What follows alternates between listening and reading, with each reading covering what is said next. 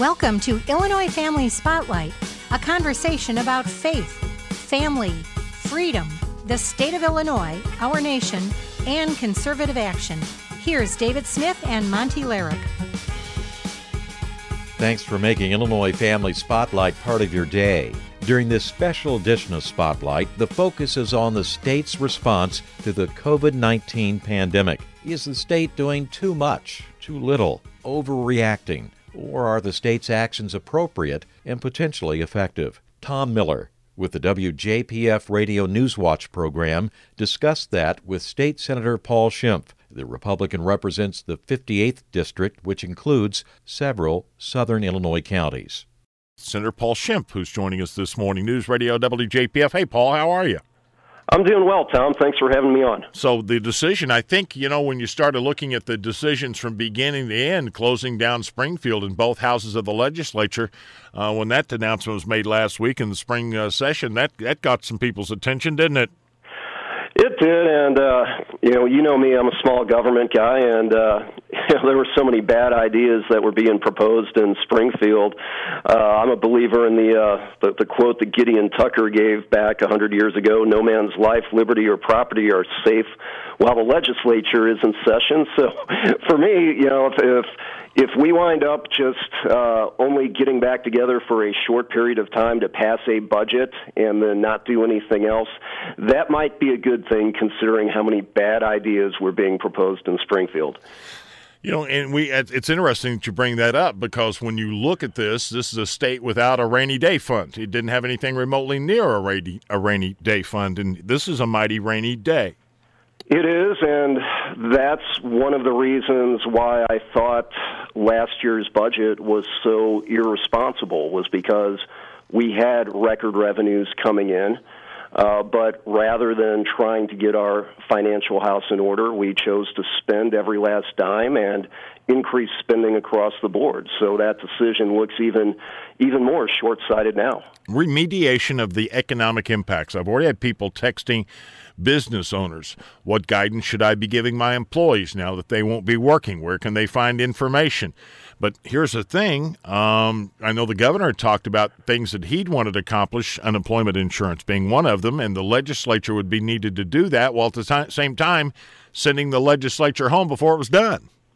Well, we are going to have to make a trip up there at some point. There's legislation that has to get passed. There's a budget that has to get passed. So there's no doubt in my mind that the legislature is going to be able to give the state of Illinois what we need. And, this is a time where, me, I'm a small government guy, but this is one of the times that we do need government. Government exists to handle disasters like this. And, the first thing that we need to remind ourselves is that we need to trust our elected executive officials, namely both President Trump and Governor Pritzker. They are trying to make the best decisions possible based on guidance from medical experts. I'm not going to, we may not be happy with everything that they decide. There's going to be some mistakes that may be made. When we look back, when we have the benefit of hindsight being 2020, we may say, that probably wasn't the best choice. But we need to cut our elected officials some slack and realize that they are trying to make the best decisions they can with very limited information. They're trying to balance the preventative measures that are necessary to try to control this, and at the same time not create mass hysteria, which is going to be bad for everybody. So it's this interesting, is one Paul. of the times where we need to come together as a people. There is a time and a place for partisanship and for political disagreements, but now is not the time. We really do need to pull together. It's interesting you mentioned balance. One of our listeners, and somebody I know from Heron, says, look, I spent the weekend in Missouri at the farm over there, and I came back home, and he says Missouri seemed to be pretty sedate in its reaction as to compares, and he used the word chaotic when they returned home and saw the grocery stores and what had been going on since he's been gone. There has been some overreaction, I think, when it comes to food staples and consumption there, and toilet paper, and maybe some irrational purchases here. Have we overreached? Have these measures caused a little more fear than we would have hoped? I wonder how you interpret that.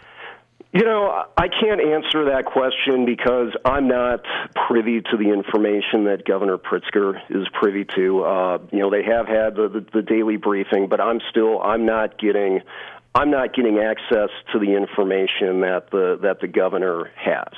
I do think, though, that the governor needs to do some things right now, and I'm giving this advice, not as a state senator, not as an attorney, but back in my early 20s, I was an infantry officer in the Marine Corps, and I still think like an infantry officer. And really, I think if you're dealing with any type of situation, you need to have three things. You need to have a crystal clear objective, you need to have a plan, and you need to have unity. And the first thing that I really think it would help the situation if Governor Pritzker did right now is I think he needs to clarify what we are trying to do. I heard Mayor Lightfoot from Chicago say that we're trying to, stop this virus from spreading altogether. And that's just frankly not possible. This is very contagious. It is going to be everywhere. We are going to see this. We're going to see this probably next flu season as well. So I think we need to clarify that what we're trying to do is we are trying to learn from the lessons of the 1918 Spanish flu epidemic. We're trying to avoid the situation that Italy finds itself in right now where they don't have enough hospital beds for the people that require them. We are just trying to do what you have called flattening the curve. But that is different from saying, okay, we're going to stop this disease from spreading altogether right now, because that's not possible. We are all going to get exposed to it. Now, the good news is this is a lot closer to the chicken pox than it is to the bubonic plague that wiped out half the population of Europe. This is only a threat to our older citizens who have compromised immune systems, chronic conditions, heart disease, lung disease, diabetes. Those are the people that are going to have their health threatened by this. But all of us are going to be exposed, and all of us can carry it. And that's why we're trying to flatten the curve. We're trying to just say we don't want to have a peak outbreak where we have the number of patients requiring hospitalization overwhelming our capacity to treat them. That's what we're trying to do, and I think it would be useful for Governor Pritzker to make that point clear. The second thing that I think is absolutely necessary for him to do right now is he needs to talk about what the plan is going to be to get us back to normal.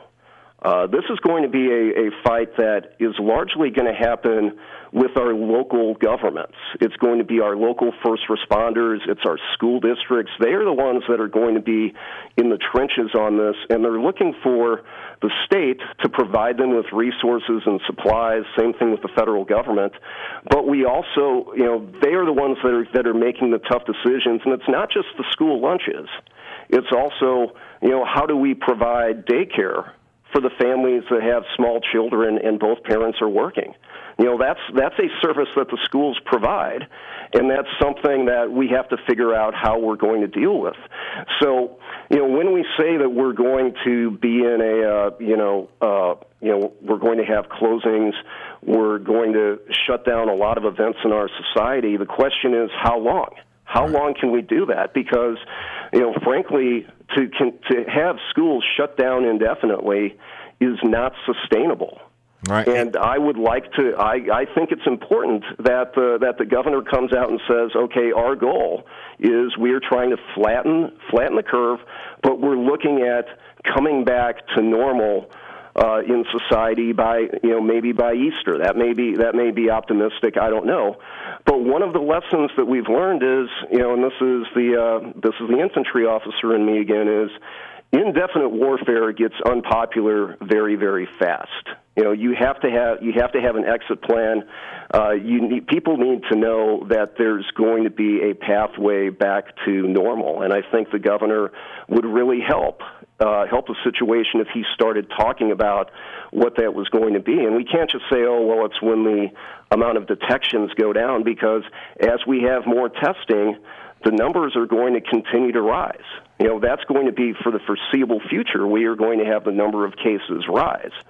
But if we're just trying to flatten the curve, if we're trying to make sure that we don't have a spike in the need for treatment, if that is the goal, then we should be able to kind of put a targeted end date for these measures and a time that we can get our society back to normal. Well, it's interesting because when the CDC set out their new guidelines, no more than 50 for 2 weeks, I wondered if that was a point for reassessment, or they thought that maybe we had sufficiently controlled that. But, of course, a fluid situation, as Roz Rice called it from SIH earlier in the hour.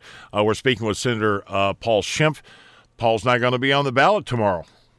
I'm not going to be on the ballot. At the time when he had to circulate petitions and make the decision to run for re-election, I thought that I was going to be nominated for a federal judge position. One of my core beliefs is that elected office is a temp job, and you should not be running for something if you have no intention to serve the term. You shouldn't be treating elective office just as a stepping stone to something else. So I couldn't, at that point in time, really ask voters to vote for me and put my name on the ballot. I couldn't do it in good conscience. Unfortunately, the federal judge thing fell through. I am disappointed in that, but I also understand that God's plan is not necessarily my plan, and my family and I are very blessed, and we'll just look forward to other challenges. Sheriffs sued the including the Illinois Attorney General. The lawsuit filed on Friday about the Illinois Trust Act, and saying, look, we're being forced to comply with these immigration retainers. We don't pay attention to them. We've literally got sheriffs suing the government to observe the law. Well, I think the Republican Party ought to stand for responsible government, safe families, and economic growth through capitalism. And that's a platform that everybody can get behind. I don't see how you can say you're in favor of safe families when you're releasing former inmates, with felony convictions into the general population rather than turning them over to ICE for deportation. That's just me. That's common sense. And I hope that Governor Pritzker changes that policy, because that to me just doesn't make sense. Of course, that was put in 2017. In particular, that was under the Rauner administration. Well, it's true. The Rauner, it was signed, but this is now being interpreted in a new way by the Pritzker administration. So I guess you can say there's bipartisan blame for that debacle. I certainly voted no on that law. But the problem is now how the Pritzker administration is interpreting that law. Are you surprised the Illinois Department of Natural Resources closed all the parks and state-owned property? As I said, I don't have the information that the governor is privy to, so I'm not going to armchair quarterback what he's doing, because really I think at this point, to get through this disaster, we absolutely have to be unified. And one of the things that the governor can do that will improve that situation is he needs to stop going out of his way to incessantly attack the Trump administration. I listened to his interview. He was just on. He went after the Trump administration about the testing. There was no need for him to do that. As I said, there is a time and a place for partisan politics. This is not one of them. And, the governor needn't throw stones either when he's standing in a glass house. The state of Illinois is going to have lots of incidents where our performance could have been better. There was one last Thursday in Monroe County where it took us over 3 hours to get approval from the state of Illinois to administer a COVID-19 test. That is absolutely unacceptable. A lot of people wanted to immediately go to the media about that, and I counseled them not to do that, because that is something where it doesn't help to undermine the faith in our government and just use it to make political attacks. If something is bad and it comes out, like we had with the airport, the delays and screening at O'Hare, you say, yes, this is unacceptable. We are going to work together to get it fixed. I am in contact with the administration. I'm confident that we can resolve this. You don't turn that into a personal insult. And our governor needs to do a better job remembering that he represents all of us and that we need to come together. The governor, when he gave his State of the State speech, back in January, he used the term where he spoke out against what he called carnival barkers. Well, the governor needs to prove to me that he's not one of them. He needs to stop with the attacks on the president, and he needs to bring us together. Senator Paul Schempp, who set a fine example. We can only hope more people in Springfield will follow, but, we'll cross our fingers and hope for the best. Senator Paul Schempp. Paul, thanks for your time this morning. Appreciate it. Thanks a lot, Tom. Good being on with you. Is there anything else you need to share with us this morning that maybe I didn't ask about that you'd like to talk about? Because you and I have got a chance to talk recently. There's been a lot going on. Just as we take a moment and a deep breath, anything else that we need to know before I let you go, Senator? I just want to close by saying that there is no doubt in my mind that we as a nation, state, and a region are going to pull through this. What is in doubt, however, is whether this ordeal is going to make us stronger or weaker. Now if we continue to see, the social media idiocy where people are saying this isn't a threat, or that, if I see one more post talking about martial law, my head's going to explode. If we continue to go after each other, we are going to come out of this weekend. But if we come together like we've always done after natural disasters like flooding and tornadoes, if we understand that by making some sacrifices right now, we can potentially save hundreds of lives, we are going to come out of this stronger. But the choice is ours. I know what I'm going to do. I would ask that your listeners, really try to set politics aside, and come together, and be patient and make the sacrifices that are necessary to get us through this. State Senator Paul Schempp during the WJPF Radio Newswatch program with Tom Miller. Our thanks to WJPF Radio for allowing the Illinois Family Institute to make this timely, informative interview available to you. Thanks for listening. Be in prayer, and God bless. Thank you for listening to Illinois Family Spotlight. For more information, please visit us at ifiaction.org and look for us on Facebook and Twitter. If you would like to email us questions or comments, please do so at feedback@ifiaction.org. Until next time, stay engaged and keep your eyes on the prize.